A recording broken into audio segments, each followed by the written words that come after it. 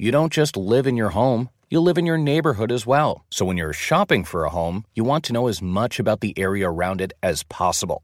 Luckily, Homes.com has got you covered. Each listing features a comprehensive neighborhood guide from local experts. Everything you'd ever want to know about a neighborhood, including the number of homes for sale, transportation, local amenities, cultural attractions, unique qualities, and even things like median lot size and a noise score. Homes.com. We've done your homework. Hey everyone, it's Ted from Consumer Cellular, the guy in the orange sweater, and this is your wake-up call. If you're paying too much for wireless service, you don't have to keep having that nightmare. Consumer Cellular has the same fast, reliable coverage as the leading carriers for up to half the cost. So why keep spending more than you have to? Seriously, wake up and call 1-888-FREEDOM or visit consumercellular.com. Savings based on cost of Consumer Cellular single line 1, 5, and 10 gig data plans with unlimited talk and text compared to lowest cost single line postpaid unlimited talk, text, and data plans offered by T-Mobile and Verizon January 2024. You know that feeling when you walk into your home, take a deep breath, and feel new? Well, that's what it's like to use Clorox Scentiva. Because Clorox Scentiva smells like coconut, cleans like Clorox, and feels like energy. It'll elevate any cleaning routine to not just clean, but also make every room smell like a tropical coconut getaway. Discover how Clorox Scentiva's powerful clean and refreshing scents can transform your space. Get yours in coconut or other fabulous scents at a nearby retail store.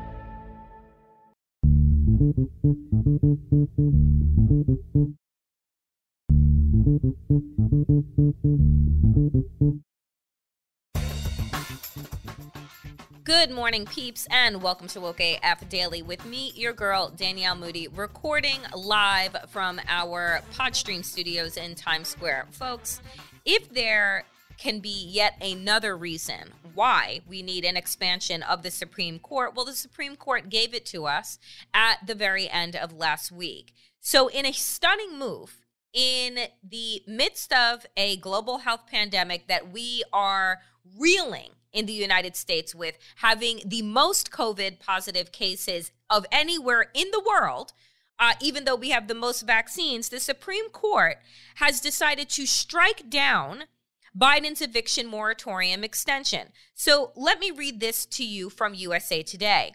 The Supreme Court ruled that Joe Biden's extension of a coronavirus pandemic eviction moratorium was unconstitutional last Thursday. The court had already ruled the moratorium issued via the CDC in July 2020 was unconstitutional without an act of Congress that would pass it into law. Biden's administration issued the extension while acknowledging that its legal standing to do so was questionable at best.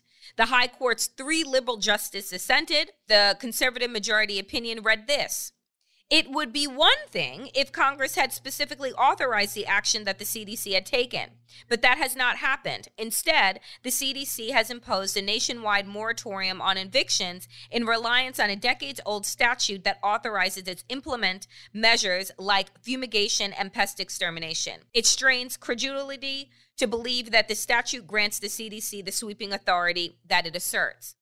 Folks, there are some times when we have to recognize that laws that are on the books are meant to be broken, that sometimes they are just cruel and unusual. When I see things like this Supreme Court decision that is going to affect tens of thousands of American families, that they will be out on the street, that we are already at a place where we have crippled our hospital system. We are overwrought with people who have lost their jobs because of COVID-19. We are now seeing hospitalizations uptick for children again. So think about what is going to happen when tens of thousands of people now lose their homes, right? So when I think about this Supreme Court decision and them saying that the CDC does not have legal standing, they could have just extended the moratorium given the severe situation that America and American families are in right now, right? And when we think about what is legal versus what is right, I remind you, slavery was legal. The Holocaust was legal. Apartheid was legal. Colonization, legal. All of these things that have destroyed communities, our humanity, our morals, countries, all were legal. right? And so when you talk to me right now about whether or not the CDC actually has the standing to issue, right, a moratorium on evictions, well, they're not doing it from a place of legality. They're doing it from a place of morals, right? Who the fuck would think that it is a great idea to throw people out of their homes? There's a reason why we had a moratorium on evictions, on mortgages, on rent pay, on all of these things, right? Because people need help. And what I recognize about Republicans is that they don't give a fuck about who needs help. They don't want to help the American people. They are the cruelest group of people that I have seen. And you know what? Speaking of cruel, I have to tell you this story, which I find so reprehensible. It's, you know, where we are, it is, we're in like our apocalyptic present, right? We're in our Orwellian present, right? We're in this space where cruelty has just become the norm. What I believe is that we are having, as Congresswoman Ayanna Pressley had said, when we were talking about whether or not people should, you know, leave Congress on vacation and leave their constituents out in the cold as they continue to do so. We have a crisis of empathy in this country. Think about that for a minute.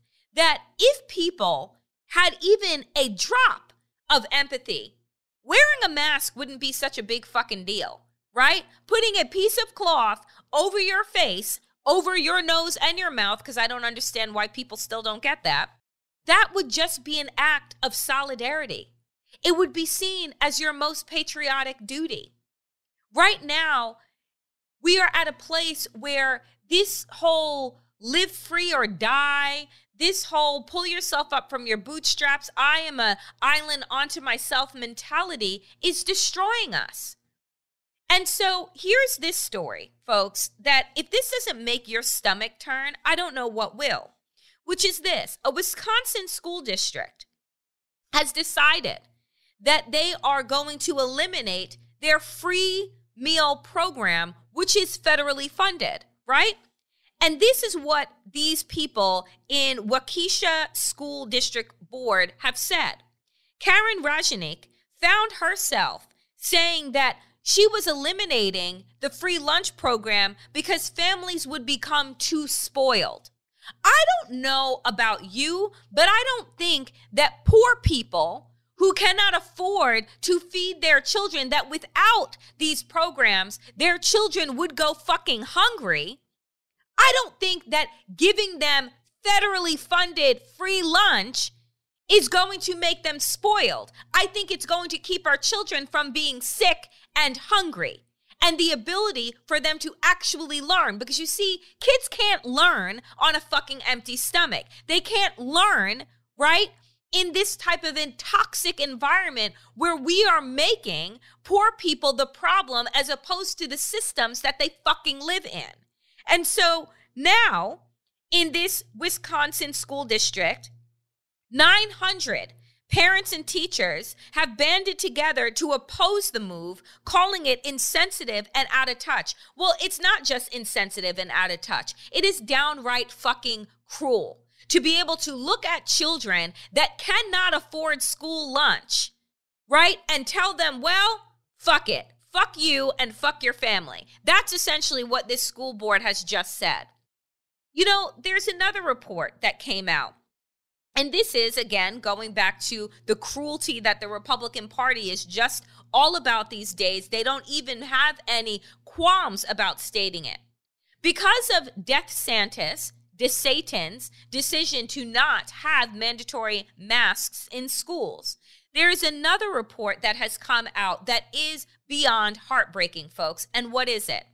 A 5th grade teacher, right, who our friend Glenn Kirshner will tell us about in a little bit, a 5th grade teacher in Florida school district who was already immunocompromised because of her battle with leukemia, decided to go back into the classroom even though her doctor had told her she was going to be unable to get the vaccine because of how immunocompromised she was. Double masked and doing all of the right things, but without her students being masked, she was still putting herself at risk. Well, guess what? That well-meaning teacher who wanted to show up for her students, a job that she loved, has now caught COVID and has died. That is yet another one of DeSatan's constituents that he has killed. This man, this party has blood on their hands. And instead of us being honest about who the fuck they are and what it is that they're doing, we continue to treat them as if they are a normal political party instead of a death cult. Because I don't know what else you would call them, right? You have this Wisconsin school board saying, fuck you, kids, right? You don't need free lunch. You have governors across this country saying, fuck you, kids. You don't need masks, right? So where is the family values again? Coming up next, friends, is my conversation with our good friend Glenn Kirshner to walk us through the latest legal nonsense and criminal web that Donald Trump and his sycophants are continuing to weave without accountability and responsibility. Folks, I'm always so excited when we have our friend, MSNBC legal analyst and the host of Justice Matters, Glenn Kirshner, join us on Woke AF to run through all of the legalese that is happening across this country, particularly around our wayward, twice impeached ex-president who continues on his spree of the big lie and continues to attend hate rallies where he undermines our democracy. And 8 months in, Glenn, still nothing. No indictments, no nothing. So I want to start off on Justice Matters. You had Representative Eric Swalwell on your show to discuss the idea of a presidential crimes commission, which would essentially allow for there to be independent investigations into the criminal acts of presidents. Can you give us a big picture view as to what this would entail and why it's needed? So, Danielle, I have been calling for a very long time for a Trump Crimes Commission, the TCC. I am a little bit less politic than Congressman Swalwell, who I admire. He's a former prosecutor. He calls it the Presidential Crimes Commission, but I think we know which president he's talking about. And Elizabeth Warren was somebody who very early on called for a kind of Presidential Crimes Commission to investigate not only Donald Trump, but his cabinet members who may have been involved in criminal activity, any of his criminal associates in and out of government, including members of Congress.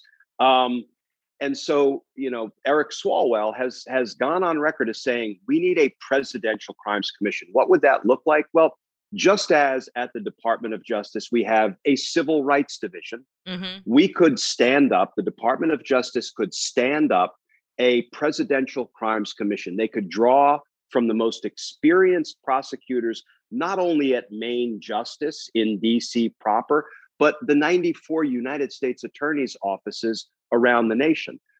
There are some remarkably experienced, dedicated career prosecutors among the 110,000 Department of Justice employees. The Attorney General could pull together a group of investigators from the FBI and other federal agencies, and then assign a series of the most senior, most highly regarded, most experienced prosecutors. And the mandate, the jurisdictional mandate of that task force would be investigate all potential crimes by Trump and company. And I think, there are so many crimes that we've seen committed in the harsh light of day by Trump, his family members, his associates. And people will say, yeah, it just seems like too much to get our arms around. And I've always argued, it's too much not to get our arms around. And that's why I think if we have some sort of a dedicated, targeted unit, like a Presidential Crimes Commission, not run out of Congress like the Select Committee, run out of the Department of Justice, so they had full subpoena power, full indictment power, and full prosecutorial power. I think that is what's called for in the aftermath of the unique atrocities that we just experienced for 4 years at the hands of Donald Trump. How would this be different than, let's say, the application of a independent, like an inspectors general? How would this presidential crimes commission look different than, let's say, the fact finding and gathering that happened in the Mueller report that was with an inspectors general? What would be the difference here? Great question. So the Inspector General for the Department of Justice, one, doesn't have subpoena power. Got it. And two, doesn't have prosecutorial authority. All they can do is investigate and issue reports with findings and recommendations about how to fix any problems that are found. The Mueller investigation had a very narrow investigative mandate. All the letter of May 17th, I think it was, granted to Bob Mueller and his team was to investigate any contacts between Russians and the Trump campaign and prosecute any cases that are necessary to develop that investigative mandate. The Mueller team did not have a broad and sweeping mandate, prosecute all crimes you find. And I think we lose sight of that. And what Bob Mueller did was he followed the rules that he had to abide by. And that left us all frustrated because it's like, whoa. There's a whole lot more crime out there that seems to have gone unprosecuted, unaddressed, uninvestigated. And if Bob Mueller could respond, he would say, please look at the May 17 letter giving me my jurisdictional marching orders. And he followed them to a T, though it ended up ultimately doing a disservice to the American people, in my opinion. Not that he followed it, but the narrow mandate he was given in the first place. So this would be a wide open, no holds bar task force. Maybe we shouldn't call it a commission because that conjures up notions of congressional commissions. Right. This would be a prosecutorial task force, and their mandate would be investigate all potential presidential crimes and any Trump associates, enablers, co-conspirators who may have been involved in Trump's criminal shenanigans. So because this would be outside of congressional purview, right? So how would this be formed? And who would be the person or people that are able to appoint the members of this commission so that it wouldn't turn into what we have seen right now with the Congressional 1-6 Commission, which is just a partisan nightmare? So I think this would be entirely within the purview of the leadership of the Department of Justice to put this task force together, to draw from the many federal law enforcement agencies that would be available to contribute investigators, agents, resources to this task. But here's the thing. Right now, there's a civil rights division. There's a national security division. There's a fraud and public corruption, the PIN, the public integrity section. There are all of these different units at the Department of Justice, and they have different jurisdictional mandates broken down by crime, not by person. Donald Trump has committed crimes across the spectrum of all of those different divisions: civil rights crimes, white collar crimes, national security crimes. And so if we put a task force together that is not bound by its own sort of little jurisdictional slice of the prosecutorial pie, because it's either civil rights or it's white collar or it's national security or it's something else, that's what we need, a holistic approach to investigating Donald Trump's crimes. And I see, when I hear this, I think, oh my God, this is absolutely what we need. But then in my other side, in my heart, I'm thinking, well, what happens when there is another Bill Barr or Jeff Sessions that is the head of the Department of Justice? And we're looking at a President Obama situation where we're going after you just simply because we're looking, we are a nail, we're a hammer looking for a nail. So how does that, how would you possibly stop something like that? I think we've just learned that you can't stop something like Bill Barr and Donald Trump, which was our nation's most dangerous tandem, combination of president and corrupt attorney general.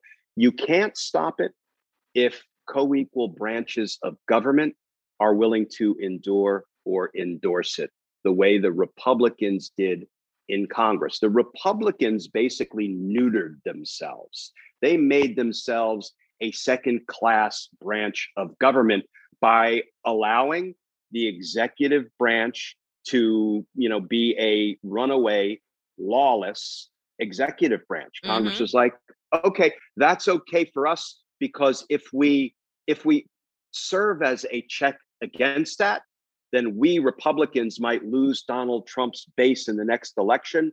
And then we will lose power, we will lose money, we will lose prestige. And that's what's more important to so many members of the Republican Party than actually governing honestly. We see it with DeSantis right now. I don't want to go off on the DeSantis rant, but he is willing to kill Florida citizens by prohibiting school mask mandates. We just had a horrific report of a 5th grade school teacher who had a compromised immune system. She was battling leukemia, could not, on doctor's orders, receive the vaccine, but went back to her classroom because she loved and was dedicated to her 5th grade students. She was double masked. She was sanitizing every day, but DeSantis had prohibited mask mandates, so the students didn't have to be masked. She contracted COVID and died. This was reported out in recent days. That's Ron DeSantis sacrificing the men, women, and children of Florida so as not to alienate Donald Trump's base. I don't know when we reach the conclusion, Danielle, that it's okay for politicians to kill the citizenry and have that go unaddressed. I don't know why we have settled on this point rather than holding criminal politicians accountable when they commit what I suggest is a negligent homicide or an involuntary manslaughter of the citizens they were elected to govern.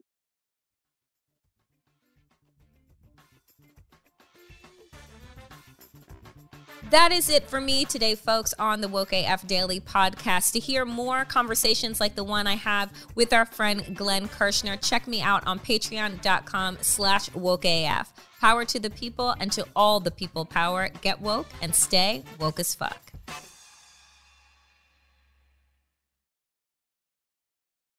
If a new house is on your wish list in the next 5 years, grow your savings faster and experience your dreams with an Ohio Homebuyer Plus account from Kemba Financial Credit Union. A savings account specifically designed to save for a new home, where you can earn 7% APY, a $500 matching bonus, and a $1,500 mortgage closing cost credit. Learn more at Kemba.org. Offer expires March 31st, 2025. APY equals annual percentage yield. Restrictions apply. NMLS 292230. Equal housing lender. Federally insured by NCUA. Hey guys, back at the playground again, huh? Yep. You know what this playground could use? A wine country. Heck yeah, and some waves so we could go surfing. Oh, yeah. Love that. A redwood forest would be cool. I'm in. Ski slopes. Let's do it. Can a girl go shopping? Yeah, baby. Wait! Did we just invent California? Discover why California is the ultimate playground at visitcalifornia.com. Are you still searching for your perfect place to call home? Well, now is the time to buy at Fisher Homes. If you're looking to move in before the end of 2024, May could be your last opportunity to start building your dream home and close before the year's end. If you're hoping to move in even sooner, Fisher Homes also has homes that are move-in ready and waiting for you, where you can start enjoying the benefits of homeownership even faster. Schedule your personal tour with a new home advisor today at FisherHomes.com and make this spring the season you find your perfect home sweet home.